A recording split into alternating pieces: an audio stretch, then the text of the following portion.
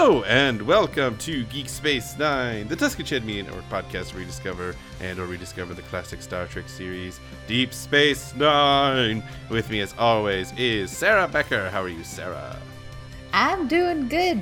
I have I don't know. I think tonight I'm either going to watch the new Sense8 movie or I'm going to watch Professor Marston and the Wonder Woman again.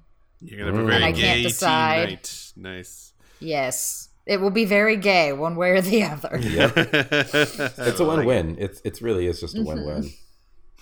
Yes. Except Katie will be working, so it will be gay and alone. Aww. But it's fine. Has Katie seen Sense8? Is she not caught up? We watched some of season 1 together, but she hasn't seen the whole thing. I have.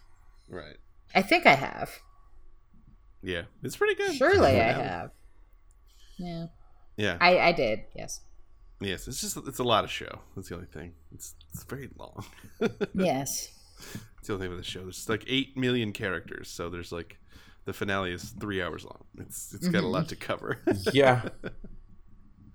And with me as well is Peter Dancy. How are you, Peter? I am pretty damn good. I was at two of my friends their housewarming party last night, and that was fun. There were a lot of people in their house.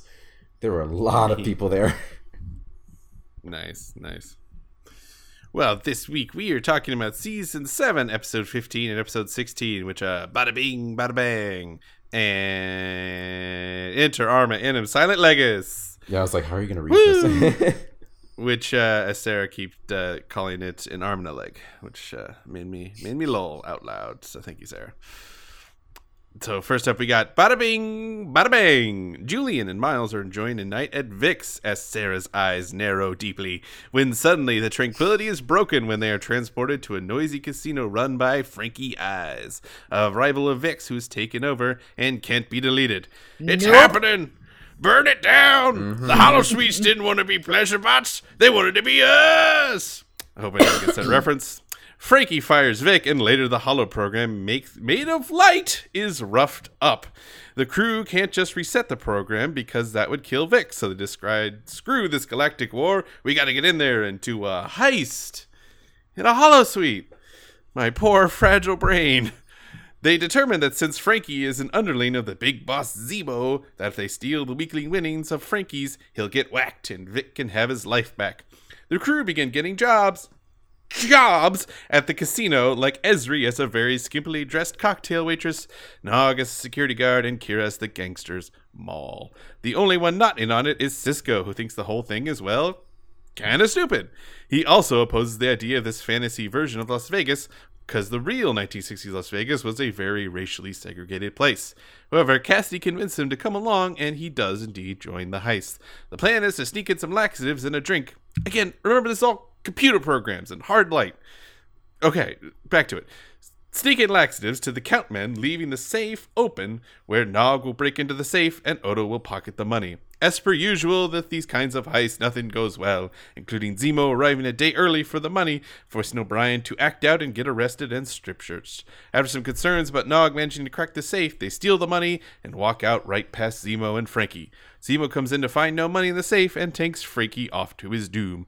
Suddenly, the place shifts back to Vic's, and all is well again. Except, the holosuite is alive and everyone quit their very important, wartime day jobs to run up a video game.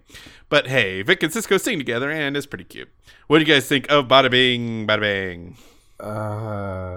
So what I messaged shortly after finishing this episode was, what did I just watch? Yeah. Like, this episode makes no sense. It's fun for like a season 3 type of episode, but for season 7 it's like, what is this? What are you doing? We literally have a war going on. We have more important things happening. Yeah, and literally the next episode is like the most Deep Space Nine episode possible, and it's just the whiplash and binging is just like, I think I compared a previous episode to fan service. This is fan service. This subsumes that. Yes. This is ultimate fan service of person who likes the 1960s Ocean's 11 movie with, Frank Sinatra and Dean Martin the Rat Pack and someone who loves Star Trek. And he's like, what if I put them together? And you read it and you're like, fun. But like watching the actual actors act it out and do it, it all just feels a little embarrassing, honestly. It's just a little like, I'm sure they had fun, and everyone looks very hot in their suits. I can't deny that. Yeah, that's one thing the two things I Kira hear from looks Sarah about. Particularly great. Oh, obviously. In all of her dresses. And I know we're not a fan of Ezra, but you got to admit she was very hot in that cocktail. She was real cute. Yeah, that shot when they were walking in the promenade to Quark's to go to the holosuite, I was just like, damn! I was like, damn! I kind of want a very poster of Ocean's that 11 moment. shot. Yeah. Yes. Sorry, Cisco's 9 or however many there are. I don't know. Cisco's 9. Yeah, it's very true. I would like to point out the one person who's not there is Worf, which makes sense. He's the one person I feel like they'd go to this and he goes, no. Right. Yeah. I'm not doing that. I just want to meet this programmer who can essentially make sentient holograms, or at least make like all powerful holograms that can't just be turned off. Find him and kill him. He has too much power. That is so dangerous on so many levels. I mean, that's the thing I want to hear from Sarah. How did you feel with your Vic concerns on this episode? I mean, my very first note was in all caps, more sentient holograms. And it turns out they're not technically sentient. Like, it's made clear they don't know that they're holograms, but they can't be switched off, which might even be worse because they just think they're real people. Yeah, because then they think go out and do real shit. They don't know their place as holograms. Yeah, because then that goes past Vic, and that means that like just the program knows. Like not even just Vic. Not even just Vic as like a character, but the program knows that it can do this shit, or at least has some kind of awareness. That's dangerous as hell. Yeah, it's very, very odd because there's an episode I do like, which is silly, but I think is fun. In season 2 of Next Generation, called The Royale, where I think it's Picard, Data, and Riker go to a planet, and then they end up in this weird liminal space. I think it's Worf, actually, not Picard. I'm pretty sure is Picard. I don't think Picard's there. I feel like I would remember Picard in a 1950s setting. Good call. You're right. Worf Picard is on the bridge. So it's Worf, Data, and Riker, and they explore this planet, and they end up in this liminal space of like a very cheesy 1940s gangster thing. And they discovered that like basically an astronaut crash landed there. The aliens felt bad that like they couldn't send him home, and the only thing they had to like research him was this like cheesy, terrible, trash novel he brought on just to read for fun. And they like created the world around this novel, and basically there's like this also great Black Mirror story about this guy who had to like live through this terrible novel every day of his life, and it's very funny. But basically they have to live out the novel in order to or kind of go in the novel's like dumb world and become like high rollers and buy out the casino and stuff to basically break the cycle. And it's fun because like, one, it's like a alien thing, so you're not like have that worry. And two, it's like it's not a war. It's like it's just another adventure. Like you said, it's more of a season 2 thing. It's not like they're fighting the Borg and then they run into this and have to deal with the shenanigans. It's like, and it has an added bonus of like, the stakes there is they have to leave because this other guy got trapped there till he died, right? And they don't want to do that. And the stakes here is, oh no, Vic. Like we can't back up our we might data. Have to restart Vic. Right. The holo program. It's like losing holo friend. Yes. It's like when I was in middle school and my nephew got a hold of one of my Pokemon games, and I had just about beaten the game, and then he saved over my game. Like, I was really mad. but I got over it because it's a game. You get over it because it's a hologram. It's not real. You guys. Like, I wanted someone to pull a Woody all out of Toy Story 1 and be like, you are a toy, you can't fly. Like, just... It's not flying. Yes, it's bizarre because they do a heist in a holoprogram. It's so weird. And that's where it comes to like the fan fictioniness of it, you know? Yeah, this is some alternate universe fan fiction where they have like all the same characters and everything just take place in like the 1960s rather than this is what they're actually doing. They're here. They're totally taking this seriously.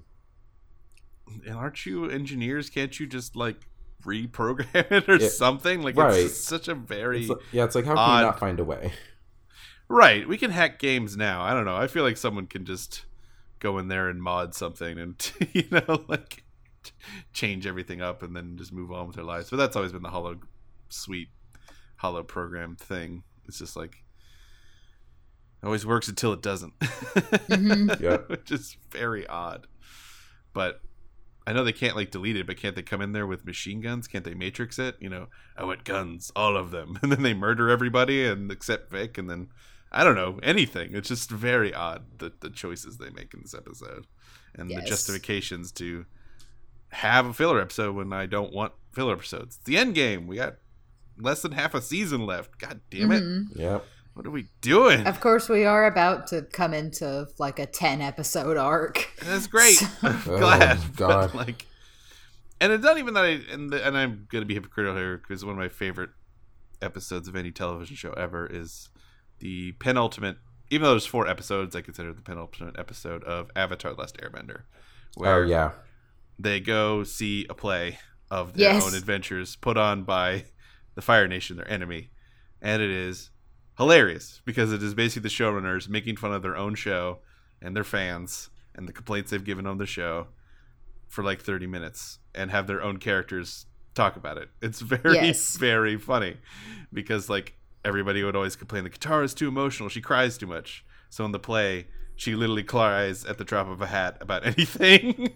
And it is very funny. There's a great moment where like a character named Jet, who, spoiler alert, dies in the show, but in a very awkward way because it's a kid's show, so they never made it clear.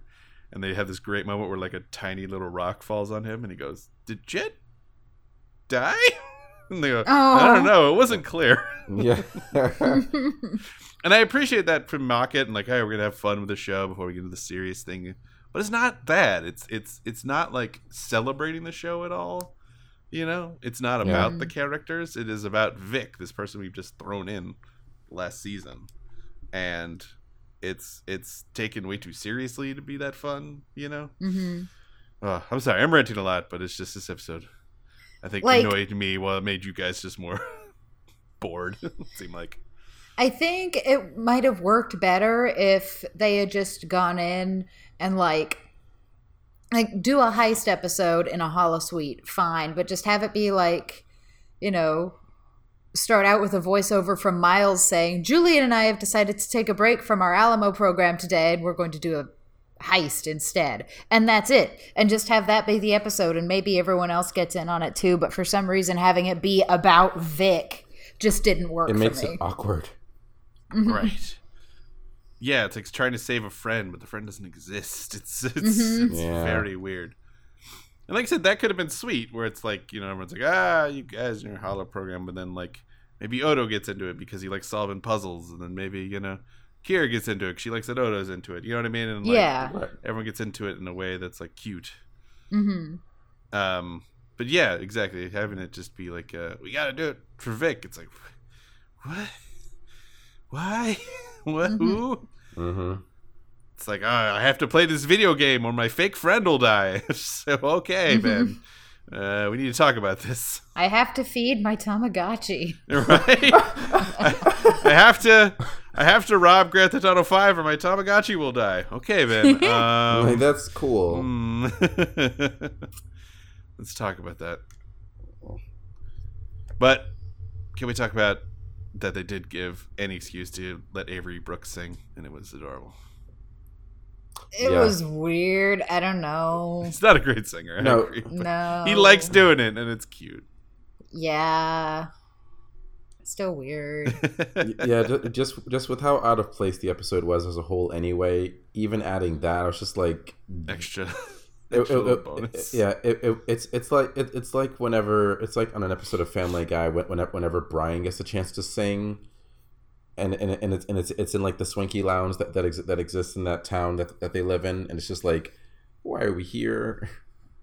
I mean, that's very clear that Seth MacFarlane wants to just show off. Oh no, yeah, that like sure show off on your own show, but gayest straight man in the universe. But actually, yeah, like good lord, are we sure he's not like just like not bi? I don't know.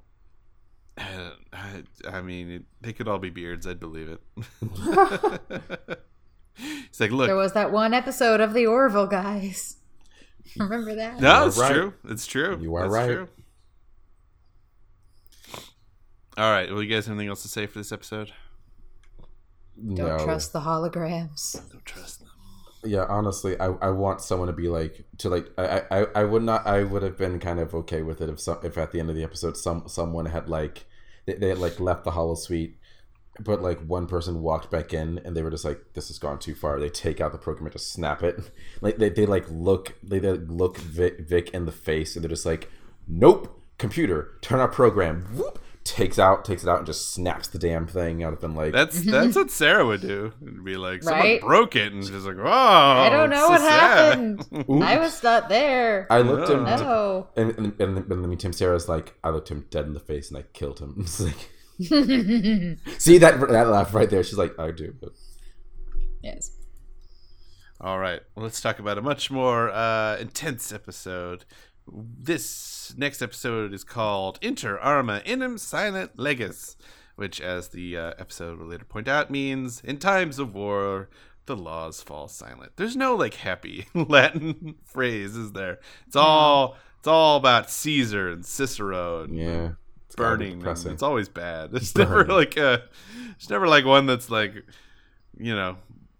feed friends and have like. Teach a man to fish or something, some kind of happy phrase in Latin. I've never seen one. If you guys know a famous Latin phrase that's actually positive, please tell me. A famous one? No. Yeah, they're always just sad. Mm-hmm. All right. Oh yeah, you remember the plot of the show? Right. We should probably get back to that or something, right? Oh, we are? Okay. Oh, phew. Well, there's a conference for Bashir, and that's a reason for our good old pal Sloan to arrive, the shady member of the secret spy organization, Section 31. He is there to offer Bashir an assignment to merely assess the health of Koval, an anti-Federation head of the Tal Shiar, who they believe has Tuvon syndrome, which is slow but fatal. They fear that if Koval is given the open seat on the High Council after the Dominion War, he will push for war against a weakened Federation. Sisko orders Bashir to work for Sloan as a double agent and to report to Admiral Ross. Ross agrees that Koval is a problem, and they prefer if Senator Kretak was the one who got the council seat, as she is a patriot who supports the alliance. On the way, Bashir is shocked to see Sloan there, posing as Wendell Greer, our cartography expert. At the conference, Bashir meets Koval, who is far too interested in Bashir's presentation about the quickening. The Dominion created biological weapon that he helped semi-cure early on, but has no immediate vaccine or cure. Bashir meets with Sloan, but notes that while Koval does have Tuvons, he doesn't have the accelerated variety and won't die for another 10 to 15 years. Sloan, however, wants to force Koval in front of radiation, which would accelerate the disease and make his death seem natural. Bashir goes to Ross, but Ross tells him to keep quiet, as he fears there is a mole inside the Romulan organization. The next day, Ross has a mysterious aneurysm that puts him in hospital. Bashir goes to Kretak, who believes him, and tries to help him, but they are both captured by Koval and tortured. Koval brings them to a tribunal where he reveals he captured Sloan as well, who has confessed that he is a rogue agent and there is no such thing as Section 31. He also accuses Kretak of collaborating, and she is charged with treason. The committee determines Bashir was just a pawn, and in a fight, Sloan is disintegrated by a phaser. Bashir begins his journey home, but he realizes all the little inconsistencies and half-truths don't add up. He confronts Admiral Ross and they have an off-the-record talk. It turns out that Ross was in on it, and while he doesn't work for Section 31, they had the same goal: to get Koval, who is really the mole for Section 31, onto the seat of the Council, and to discredit and get rid of Kretek. They felt that Kretek was too loyal to Romulus, and therefore they needed someone they can control. They used Bashir to get close to Kretek, and Sloane wasn't even dead, an elaborate ploy to make him appear that way and discredit the very idea of Section 31. Bashir is disgusted that they likely got an innocent killed and that they used him, but Ross tells Bashir that in times of war, laws no longer have meaning. At first, Bashir wishes to leave Starfleet, but he decides to go home. One night, Sloane appears in his room to thank him for his good job. Sloane admits that Bashir has too much of a conscience to be a member of his organization, but people like him needed villains like Sloane to keep them safe. Sloane leaves, and for a moment, Bashir thinks to report him to Odo, but realizing it's of no use, he lets it go to never sleep again. What do we think of Arma? My head hurts. Your head hurts? Mm-hmm. Why is that? I don't even have any notes for this episode beyond like Section 31, and then Garrick said something that I identified with, and I made a note about that, but I of course don't even remember what that was. It was something at the beginning. But yeah, I mean, the political intrigue and stuff is very cool, but just so much happened, and then at the end it turned out it all happened for a different reason, and just understandable. Yeah. I'm a big fan of the author John le Carre, who's the anti. He's like the Pa Wraith to the Ian Fleming Prophets, you know, where Ian Fleming is about spies, fun, bad guys. John le Carre wrote about real spy work, which is messy and weird and complicated and dark and depressing and horrible.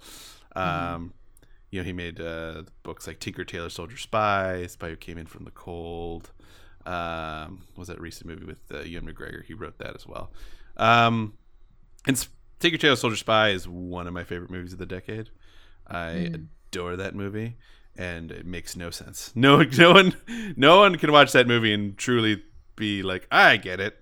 We all have to go to Wikipedia to get it. It's okay. And this is sort of that kind of episode where it is deeply. It is so many moving pieces and so many elements, but that's why I really love it, because all of that really boils down to is that the entire time Bashir was played like a fiddle. Yes. Yeah. The entire time. And that just proves just how terrifying Section 31 is and how effective they are at what they do. But what do you think of this episode, Peter? Kind of like Sarah, my head hurts. It was definitely intriguing to watch because like we all knew it was going to happen with Sloane and Section 31 coming back, with how Bashir's first outing with them ended, where they were like, yeah, next time you're probably gonna end up having to be like a spy kinda for them, but like more for us, for Starfleet, because this is fucked up. And it's like, it was interesting seeing how they came back, or at least how Sloane came back. You know, it was for the purpose of trying to reel people in and for the sake of control, rather than vengeance or whatever, like whatever the reasoning was that he gave to the Romulan Council.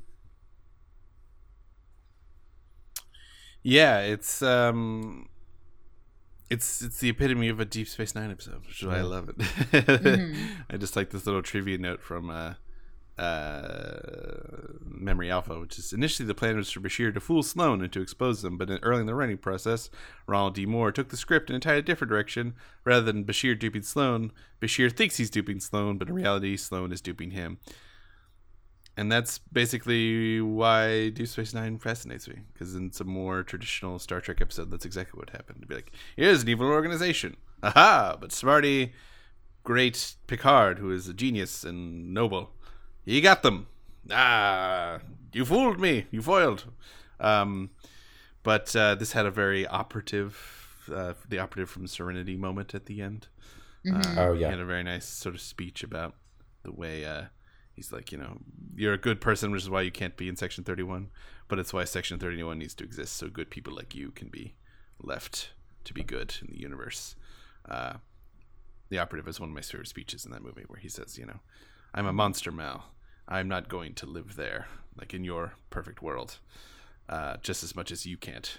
We're both outside of this, fighting a war for people that aren't involved. And that's why I really like this episode, is that I find it very interesting when people know they're monsters and they do monstrous things. And they don't care, because they view, whether right or wrong, that what they do is for the greater good. The greater good. For me, it kind of reminded me, and this person with how he's written, he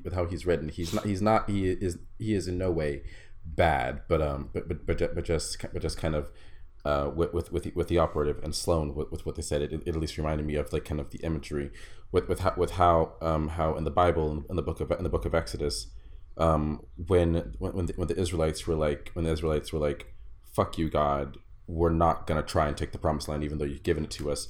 And how, it reminded me of when God takes Moses to this mountaintop, and he's like, look at this promised land, it's right there, your people will get there, but you will not be able to go into the promised land with them, because it's going to take a long ass time before I allow them to go in there. Right. And it's like sort of a weird version of sacrifice. Yeah. Mm-hmm. Yeah. The greater good, like I said. And I just want to read seeds in a garden you never get to see. Very true. Yeah. From Hamilton. I didn't make that up. But still, no, it's still true. Very appropriate. It's very true. This is a very stupid aside, but I just wanted to say there's a part where they go, where does that phrase come from? Never say die. And it's from like a famous poem, but I really hope they're like from a 1980s film, The Goonies. Yes, because that's all I can think of. A classical film. Classical film from the 1980s. Mm-hmm. Oh my gosh. Late 20th century. Late 20th century. Late 20th century film. Mm-hmm. Well, I mean, that's like that's what they talk about with like classical music. I'm sure you know this, Sarah, where it's like hundreds of years will get compressed into the idea of classical music. You know what I mean? Mm-hmm. Yeah. And I feel like culturally, yeah, the classical is technically the name of a particular era of music. It's like, oh yeah, I love that classical piece by Beethoven. Beethoven didn't write in the classical era. He wrote in the Romantic era, but most people don't know that, so yeah, we let it go. And I think in the future, same way people think that like Buster Keaton and Goonies were like at the same time. You know what I mean? Because like all time like compresses into a singular period. We're gonna get that scene from I believe Doctor Who. Play the classical song. That's one of my favorite moments. Britney Spears' "Toxic" starts playing softly in the background. That was the moment when I very, very first started watching Doctor Who years ago. That it's in episode 2 of the first season of the reboot. Yeah. And that was the moment I decided, okay, I like this show. Because it's like, did you just call Britney Spears classical? Okay. Yep. Yeah, that whole episode is quite enjoyable. Indeed. I always tell people you got to make it to that episode. Yeah. Or at the very least to, well, I guess Blink is not to season 3. I think I've even suggested to people, like, for now, skip the first episode. Start with the second episode. Yes. Or I tell people to watch Blink, because Blink is just like kind of a perfect introduction to what the Doctor is, because he's not in it very much. Do you want me to be frightened? Story. Do you want me to have nightmares? Yes. Yes. Sick bastard. Okay. And then just skip Love and Monsters. Just don't watch it. Oh yeah, that's a rough one. Jeez, that's a really weird one. No, there's a lot of really weird ones. So that's Doctor Who's bread and butter. It's just every once in a while you're like, what? It's happening. It's fun. Going back to your comment, Sarah, about like classical music and how like it speaks to like a particular time, not like just the umbrella of blah blah blah. That's why I kind of laugh whenever I hear anyone who's like, oh yeah, like all the best music came from the 80s, and it's like, you're only talking about like 20 songs when you're comparing music of today to music of yesteryear, because I'm pretty damn sure I can go back to that decade and find a shit ton of music that is absolute garbage. Just like there is music nowadays that it's like there's plenty that's garbage, but if you look for it, you're gonna find some damn good shit. No, it's the same with like film, where like people are like, "Ah, oh, the movie's bad nowadays." You're like, everything's better in the 70s, like, because everything that was terrible in the 70s is gone. You know what I mean? Right. Like, you don't talk about it. You only remember the good things. Right. It's gone and over. No one remembers it. And only the good things became famous. Yep. Totally. And maybe a few or a couple bad things, but yeah. To be like, but when you watch them through the context of something like MST3K, they're great. Oh, for sure. Oh my god, for sure. And then you kind of become a weird new appreciation for it, which I always find very interesting. Yeah. That often through trash. Like, it's what I found, like, because prequel memes of, like, making fun of the Star Wars prequels are really in right now. But I've heard a lot of people, like, I go back to watch these to find, like, memes and stuff for it. And then I keep watching them, and I'm like, I think I like these. Like, the more you live with something, the more you begin to appreciate it. Which I find very interesting. That reminds me, Katie hasn't watched the last 3 Star Trek films, and I need to get on that. You do. Wow. At least 2009. Yeah, at least that one. Yeah. And I would say Beyond as well, but definitely. I don't like Beyond. Really? I really liked it. I enjoyed it. I did better than the second one. Oh, all right, back to this episode. Darkness. Wrong Star Trek. What'd you guys think about Ross being in on it, and that kind of reveal that sort of everybody is morally bankrupt in this universe? I kind of was not surprised, or I was not very surprised, I guess is the correct way to say that. Yeah, it wasn't a huge shocker. It was just like, it was more of just like, well, we've already seen some high-ranking Federation officers dabble in the dark side of things, so this happening is kind of like, oh, okay, it's kind of to be expected a little bit. Actually, it almost seems to be a pattern in the Star Trek universe. Anytime there is an admiral or a judge or whatever, they're always bad. Yeah. Or 90% of them are bad, and the only good people are the captains we follow in these TV shows. Yeah, and yet our captain did something bad as well, which is sort of interesting. Yes. That is true. Mm-hmm. Do you think Sloane knows that that Sisko manipulated the Romulans? I don't think so. Enough to know that? I think he knows everything. I think he knows everything too. I'm with Sarah. I'm full X-Files on this guy. Actually, you know what? Yeah, that's fair, especially with Section 31. Oh my God, he's the cigarette smoking man. He really is. I mean, I'm headcanoning that the cigarette smoking man is Section 31, or the early beginnings of what will become it. You know what I mean? Like that. I'm not sure if that organization ever had a name, Sarah. You would know. Did the cigarette smoking man ever have like a name or like an organization he worked for? They did reveal his name in the newest season. I have now forgotten what it is. I think it's Carl something. I don't remember. Yes, because yes, Carl that kills people. Oh my God, I forgot about this. Yeah, that's what I was thinking. But I don't know. I don't remember if his organization is ever named, or if they have one at this point. Well, I'm headcanoning it that it's Section 31. It's all part of the same universe. Yeah. Right? Yes. Headcanon accepted. Yes. I guess I just love this episode more than you guys because I love that kind of murky spy world. Oh no, I definitely enjoyed it. I guess like just for me watching it the first time, I was watching it through the first time. I was kind of like, wait, what's going on? I'm missing something. I know you're explaining it to me out loud, but I'm just like, what? Shit, fuck. Yeah, there's like 8 million moving pieces. Yes.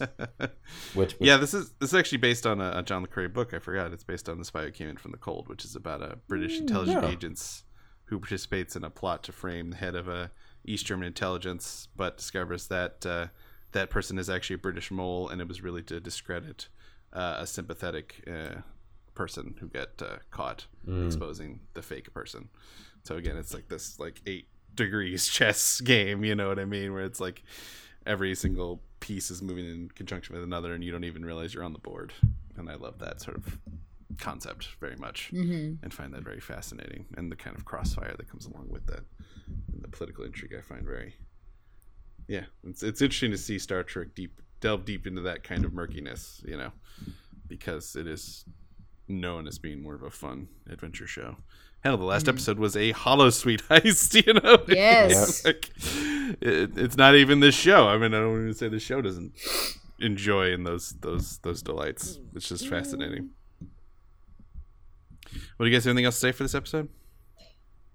Nah, no, I'm good.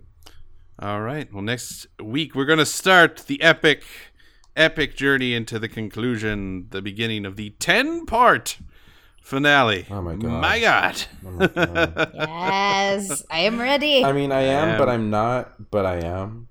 Right. It's weird. So next week we'll be discussing season 7, episodes 17 and 18, which are Penumbra and Till Death Do Us Part. As always, I want to thank my lovely co-host. I know. Who's gonna die? Everyone. There's only one married couple anymore. Oh no! Oh No! No more How suffering. dare you bring that up? How dare you bring that up, you evil person? That's what I'm saying. It's only one married couple as the main character. Cannot. No one's making out of here happy. No one is. It's all bad. No. The ultimate. I don't want them to suffer anymore. The ultimate O'Brien must suffer. Seriously. Oh no. Well, We just destroyed our souls for the day. Great. it's going to take them 3 weeks to get the courage up to watch that episode. Yes. Now I need to take a nap. As always, I want to thank my lovely co-hosts for joining me every week on this journey. Our theme song is by Captain Meatshield. You can check him out on Twitter at CPTN_Meatshield. Our awesome artwork is by Joe Bowen. We are part of the Tuscan Shed Media Network. You can see more of our shows at TuscanShed.com. If you like the show, like, subscribe, rate, and review it any way you can. It helps new listeners discover our show. Until next time, this is the crew of Geek Space 9 signing off. Bye, guys. Thanks for listening.